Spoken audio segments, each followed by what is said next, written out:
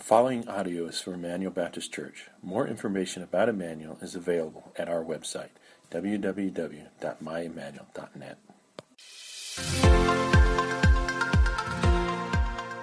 I want to invite you to join me in 1 Thessalonians chapter 2. As we've been studying 1 Thessalonians, what we've discovered there is that as the Apostle Paul was starting churches, here we are 2,000 years later, we started a church in Gillette, they're doing great, running about 70, we're just fulfilling this apostolic tradition. The Apostle Paul started a church in Thessalonica, and the first thing that was ever written that would go into our New Testament was 1 Thessalonians. He writes this to young believers about how to be kingdom people and what that looks like.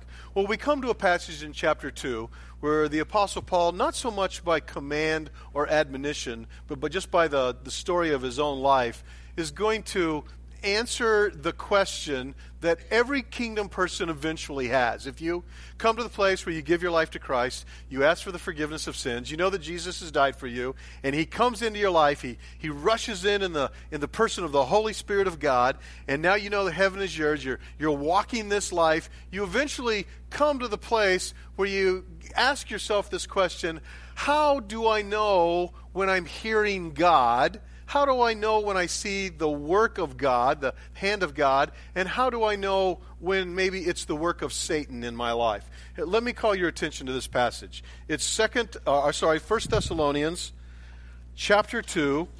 Start with me in verse 13.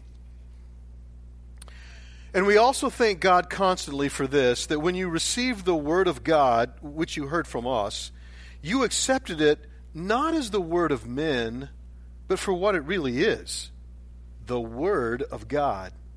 It's at work in you who are believers. For you, brothers, became imitators of the churches of God in Christ Jesus that are in Judea. For you suffered the same kinds of things from your own countrymen as they did from the Jews. It was the Jews who killed the Lord Jesus and His prophets and drove us out. And they displease God and they oppose all mankind by hindering us from speaking to the Gentiles that they might be saved, so as always to fill up the measure of their sins. But God's wrath has come upon them at last. But since we were torn away from you, brothers, for a short time, in person, not in heart, we endeavored the more eagerly and with a great desire to see you face to face. Because we wanted to come to you. Paul, I wanted to come again and again. But Satan hindered us. For what is our hope? What is our joy? What is our crown of boasting before our Lord Jesus Christ at His coming? Is it not you? You are our glory and our joy.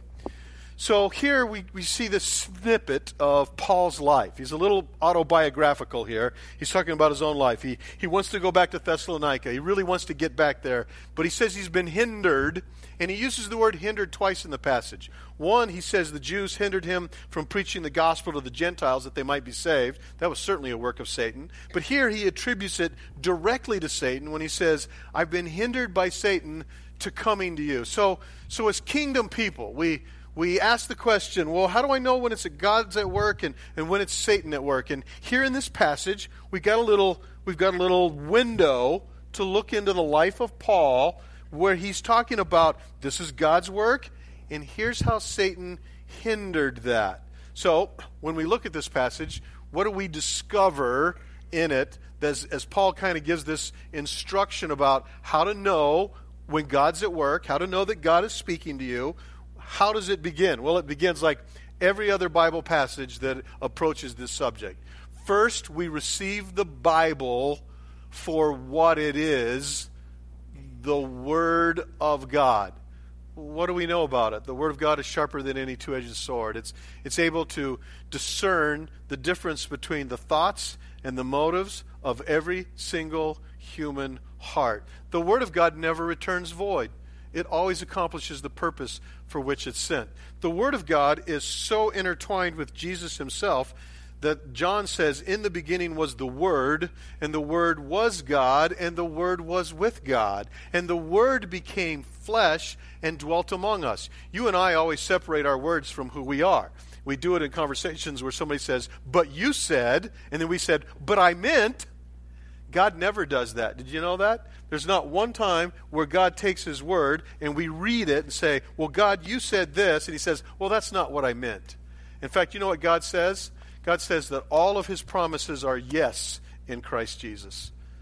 Every promise that God's ever given us, every prophecy that He's ever made has been fulfilled. And so if you want to know God's voice, if you want to know when God's at work, and you want to separate that from knowing when God's at work and maybe when Satan is trying to hinder you, it begins with the objective revelation of God to Himself. The problem with most Christians, I'm going to be quite honestly, is twofold. Number one, many Christians just never read this. Ever. I mean, it just goes on the shelf. In fact, you probably don't even know where it's at. You come, you're going to read what's up on the screen. You just don't ever look at it. So there's got to be a time in your life where you turn off the TV and you turn off the internet and you set the phone aside, unless you're reading your Bible on your phone. But you've got to separate yourself from everything else and turn your attention to the Word of God, because you're only going to know if God is moving in your life as you come to understand the person and the work and the character of God. But in this that He's given us everything for life. The second problem that people have is they've decided that there are certain parts of this that are not true. And so just from a human point of view, they've decided, I don't think I can really believe the creation story, or maybe even the first 11 chapters of Genesis. Or there are people like go, well, I don't know, that other miracles are probably made up. And so you go through this, and if you take out this part and this part and this part and this part and this part, what do you have left? And the truth of the matter is, you're not smart enough to know which parts to take out and which parts anyway. If you decide the story of the whale swallowing Jonah is not true, then what makes John 3:16 true? But if it's true, if Jesus was right when He says you will know the truth, He's talking about the Word, and the truth will set you free, then you can, by taking this, begin to know the Word of God. The psalmist says, your word is a lamp unto my feet and a light unto my path. The psalmist says, I've hidden your word in my heart that I might not sin against God. If you will receive this as what it is, the Word of God, authoritative for your life, that God has the right to tell you what to do and how to live, then everything will be changed for you. Did you know everything you need is here? Did you know this book talks about marriage? You know what people do? They don't go to this book for marriage. They go to a marriage counselor. Many of you go to a secular marriage counselor, and you don't even ask. The first question you should ask a secular marriage counselor is how many times they've been married. A guy told me one time, I was out here in the foyer, he said, I know a lot about marriage. He said, I've been married 6 times. He'd been divorced 5 times. I said, you don't know anything about marriage. You know something about divorce. The Bible tells us about marriage. The Bible tells us about parenting. The Bible tells us what kind of workers we should be with our employers. The Bible tells us how we should treat our neighbor. The Bible tells us everything about life right here. And so the reason many of you aren't hearing the Word of God as He speaks to your heart is because you haven't given yourself to the study and meditation and memorization of the objective Word of God. This is the basis for it. It's always the foundation. When you know God's Word, now you know what God says about life. You know things about everyday life. You know things about marriage. You know things about parenting. You know things about politics. Because it's all right here. It will tell you everything you need to know. It's here for you. You can also discover how to please God. The Bible tells us how to please God. The Scripture tells us this is what glorifies God, this is what pleases Him, this is what doesn't. I was talking to a guy the other day about baptism, and he said, well, I'm going to pray about it. Did you know you don't have to pray about it? God's already commanded it. In fact, when Jesus was baptized, He came up out of the water, and the voice of God from heaven said, this is my Son, in whom I am well pleased. Do you want to please God? Some of you should be baptized.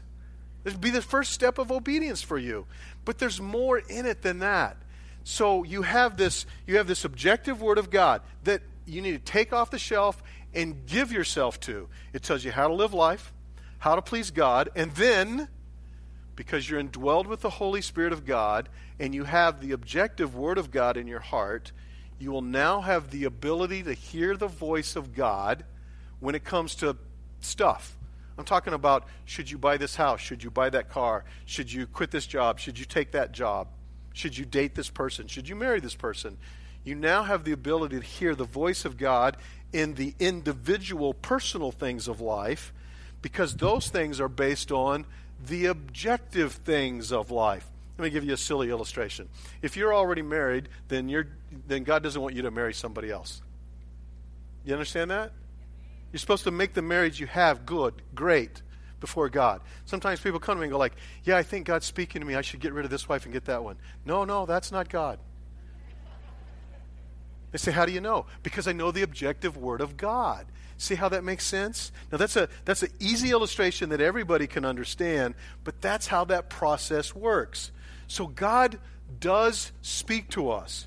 He speaks to our hearts. But when he speaks to our hearts, he never ever violates his written word of God. He's given us all of it, Genesis to Revelation. And if you get where you know it, and you've read it, and you have applied it to your heart and life, then by doing that, you'll begin to hear God as he speaks. Secondly, I must hasten on. The Apostle Paul says not only did the Thessalonians receive the Word of God for what it was, the Word of God, but they also imitated those who had gone before him. And so this is really last week's sermon. I'm not going to re-preach it, but you should imitate those who know the Word of God and whose lives match the Word of God. They live it with integrity and love. And so God gives us someone, the whole sermon last week is about spiritual parents. He gives you a mentor, a coach, a spiritual parent, an accountability partner, so that you can look at them because they're ahead of you in the journey, and you can say, that's what I'm going to do, merely by imitation. One day I went to visit a guy from our church who would stop by his house. When I got there, he was working on his truck. I knew that because when I walked up his driveway, I saw 2 pair of legs sticking out from under the truck. When I got really close to them, just on the other side of those 2 legs were 2 more legs. They were about that long. And so I squatted down and I looked at him under the truck, and there he was. He had a ratchet, and he was torquing on something. And then next to him was his 2-year-old son who was laying on his back, and he just had his hands in the air going like this.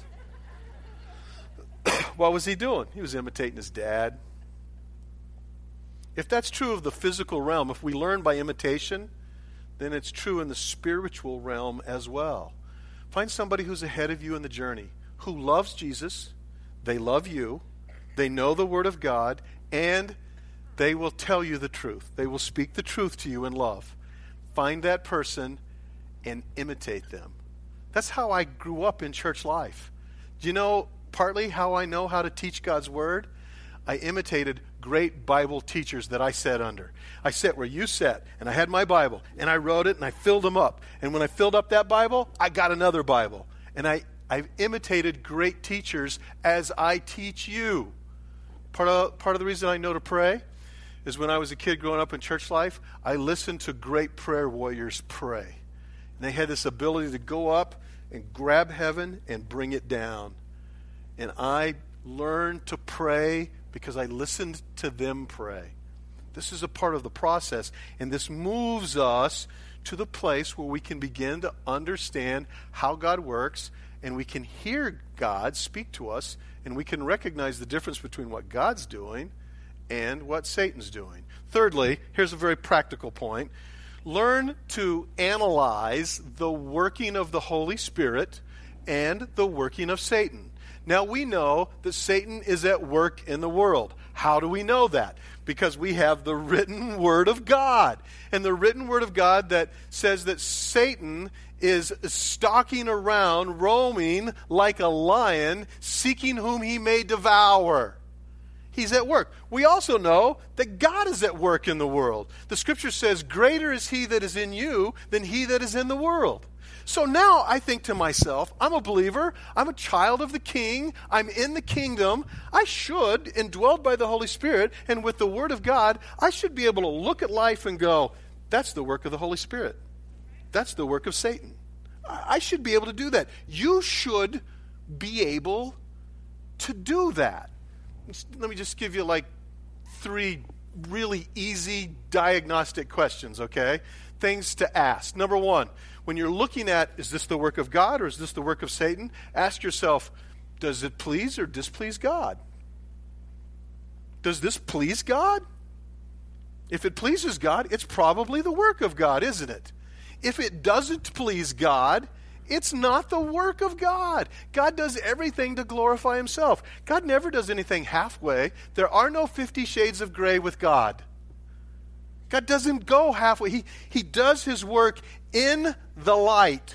He does it with eternal life, with abundant life, in the power of the Holy Spirit. Start to recognize that. God doesn't meet with his angels and say, how are we going to spin this? That is not the work of God. Secondly, ask yourself, you're looking at something you might want to do or something you're thinking about or decision to make. Ask yourself, if I do this, will this move me toward godly desire? Does this move me to desire God more? Or does it move me more towards sin? Let me use a very easy illustration. When I worked with a student ministry for years and we would talk about moral purity and sexual purity, sometimes guys in a moment of transparency and authenticity would say, okay, so what I want to know is, okay, I know I'm not supposed to have sex with my girlfriend. I'm not supposed to have sex until I get married. But what I really want to know is, how close can I get to that before I've crossed the line? Solomon already answered the question. He said, you can't take fire into your bosom and not be burnt. And in the days of Solomon, you didn't put a flashlight down your shirt. It was fire. And what he's really saying is, how close can I come to acting like Satan before I've crossed the line? Do you know what I know? He's already in trouble. Because he's turned his back on what Christ wants. He's thinking about what I want. The question is, how close can I come to heaven before I actually am going to cross over and get there? Can I really act like Christ? It's an important question because it indicates the condition of the heart. And then lastly, I would say this. Not only does it please God, not only does it move me to desire godly things, but does it help or hinder in the salvation of others? This is the word that the Apostle Paul uses twice in this passage, hinder. Is it possible that you say to yourself, well, doing this isn't a sin? The question is, does it help people move into heaven? Does it help them come to eternal salvation? There are so many churches today, they're meeting this morning just like us. And the Apostle Paul actually says this to the Corinthian church. He says, when you meet together, it would be better if you didn't meet. They were such a hindrance to the gospel. There are some churches where no one ever gets saved because the people there are hindering that. You say, were they actively sinning? They're hindering people coming to Christ. They certainly are. The things that you do in life, do they actually move people toward the cross? Do they move people toward Jesus? Or because of you, are they really moving the other direction? Now, if you can ask yourself those questions, you can figure out mostly what to do in life. You mostly know, am I just trying to get as close to sin as I can? It doesn't really please God? Am I hindering people? Or am I actively, intentionally, authentically moving to be more like Christ and moving people towards him? That brings us to the fourth thing in this passage. It's really the most beautiful part of this passage. Look at it beginning in verse 19. The Apostle Paul, after he just says, man, I really wanted to come to you. I want to see you face to face, but Satan hindered me. He says in verse 19, what is our hope? What is our joy? What is our crown of boasting? And then he says, isn't it you? Listen to the affection in his language as he speaks to those in Thessalonica. You're my hope. You're my joy. You're my crown. So the fourth thing, if we want to hear the voice of God and we want to know what God's doing in our lives, the fourth thing is to focus on that which has eternal value. And what's the only thing on this planet that has eternal value? You know, this planet's it's not going to last forever. Do you know that? The scripture says at the end it will be consumed with fire, and that God will make a new heaven and a new earth. So everything on this planet, your clothes, your house, your truck, your flat screen TV, your bank account, not going to make it to eternity. What's the only thing on this planet that has eternal value? People. People are the only thing that have eternal value. And so, you want to hear the voice of God, you want to know how God's at work in your life, then start looking at the people that God's placed in your life. Oh, and that's hard, isn't it? That's kind of a letdown. You're like, oh, that's what God's called me to? I heard a poem one time, it went like this: oh, to be in heaven above with the people we love, that will be glory. But to be here below with the people we know, that's another story. People are hard. People will say bad things about you. They'll gossip about you. People will hurt you. People will steal from you. They'll lie to you. But people are what Jesus died for. He didn't die to redeem creation. No. I love watching National Geographic. There are awesome things about our creation. But the redemption is for the pinnacle of God's creation. It's for the soul of humanity. And so you want to know what God's doing? You're asking yourself, God, are you asking me to do this? Are you asking me to do this? I want to hear the voice of God. Then look at the people in your life, because that's what it's about. He died for people. God so loved the people of the world that he gave his one and only Son. That's what we focus on. Now, I've run out of time, but there's one last thing here that I want you to see. And it's just the beautiful part of this passage. Once again, he says, what is our hope? What is our joy? What is our crown of boasting? Do you see that phrase? Lastly, if you want to hear the voice of God and you want to know when God's at work in your life, train your spirit to hope, rejoice, and boast in the right things. The problem with us, problem with modern Americans, is we're very emotionally driven. And if you follow your emotions and you do what your emotions tell you to do, then you're going to be wrong 90% of the time, maybe 99% of the time. Your emotions were never made to be the locomotive of your life. They were always made to be the caboose. So what you've got to do is to train your spirit, this is the life of sanctification, to hope and rejoice and boast in the right things. And that means you got to change the way you think. Let this mind be in you that was in Christ Jesus. Think the way Jesus thinks. That's the important part of this. So here's a good test. Which would make you more excited today? Which would make you happier? If someone today gave their life to Christ, or when you got home you found out someone died and left you $1 million. Now, before you answer too quick, most of us are on the $1 million list, let's be honest. What does that mean? It means my emotions would go up and I'd be more excited about the $1 million than about someone having eternity in heaven. Then I'm rejoicing about the wrong stuff. Then my emotions aren't leading me in the right direction. I've got to take, once again, we go right back to where we started the sermon. The Word of God given to us by God himself, the revelation of his character, and I take that and apply it to my life, and it tells me what I should feel and when I should rejoice and what really is worth investing in this world. And as I train myself to do that, I train myself to look like Christ. And then I put myself in a place where I can hear the voice of God. And that's really what this is about. I think every kingdom believer, I think part of the reason you're here this morning is you want to know how to hear the voice of God. You want to be able to look at your life and know that that's God. Most Christians listen to God through the situations of their life. They have situational theology. And so if they do win $1 million, they think, God's blessed me. And if they get laid off, they think, God hates me.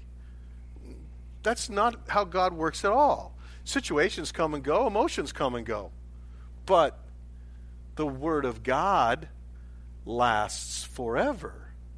And when we come to understand that, then we get to the place where we will hear his voice. I'm saying to you, you have the Word of God. But I'm also saying to you, you can hear the voice of God. People have said to me, sometimes kind of making fun of me, oh, you hear the voice of God? Do you hear an audible voice? My answer to that is no, it's louder than that.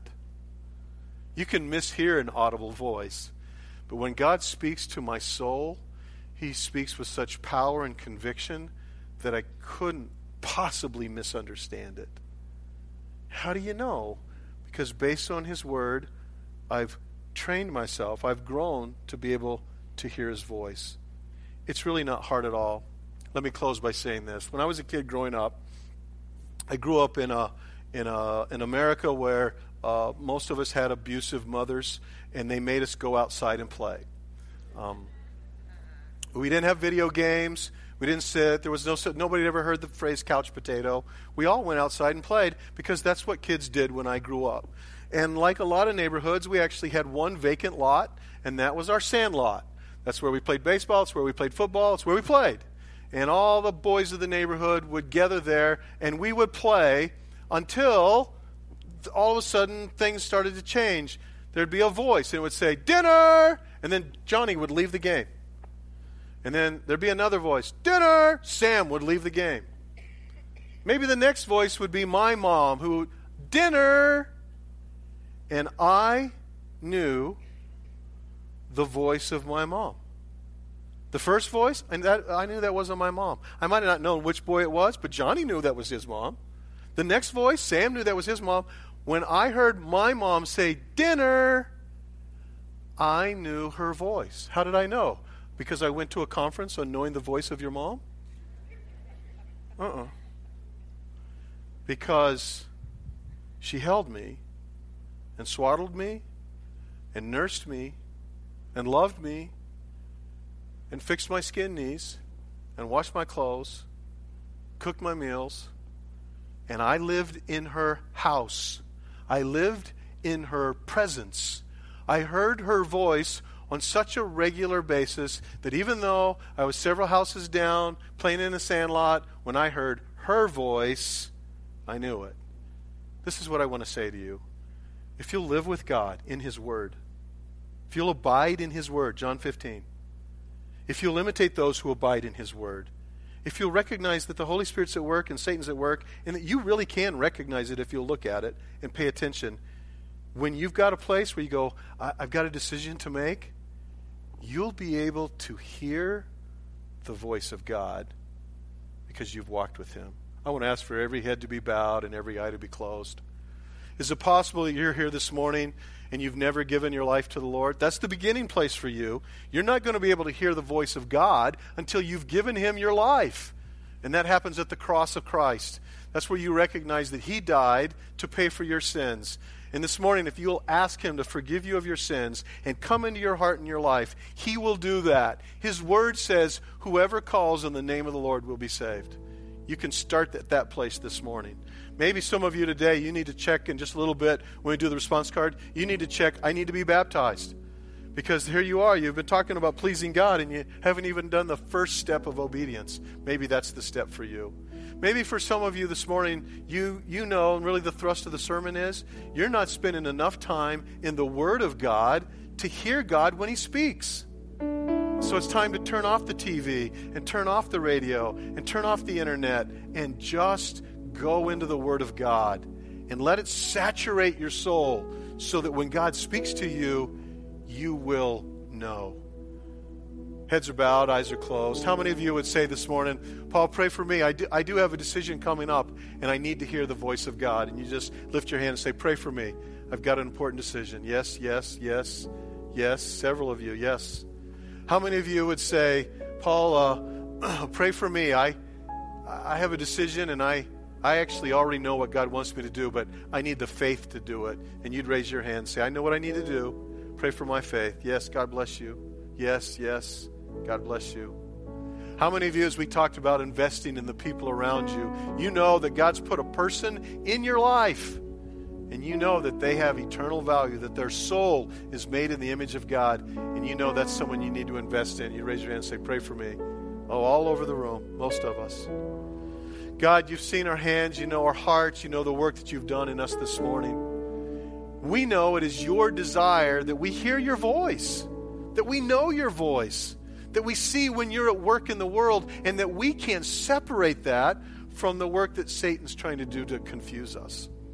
And so I pray for my brothers and sisters in Christ this morning, that by saturating their souls with your word, by walking with you, by walking with people who walk with you, Father, by looking at things with eternity's eye, by setting their emotions aside, Father, they would begin to hear your voice. Father, grow us up. Grow us up in that way, that we can become the people who can hear your voice. Do this for your glory and your honor. Do it for your eternal praise. For we pray it all in Jesus' name. And all of God's people said, amen. From 2 Thessalonians chapter 2, here's Paul's benediction to us.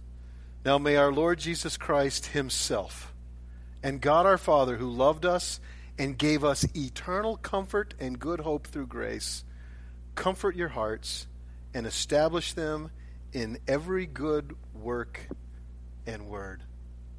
Go in the grace of God. God bless you.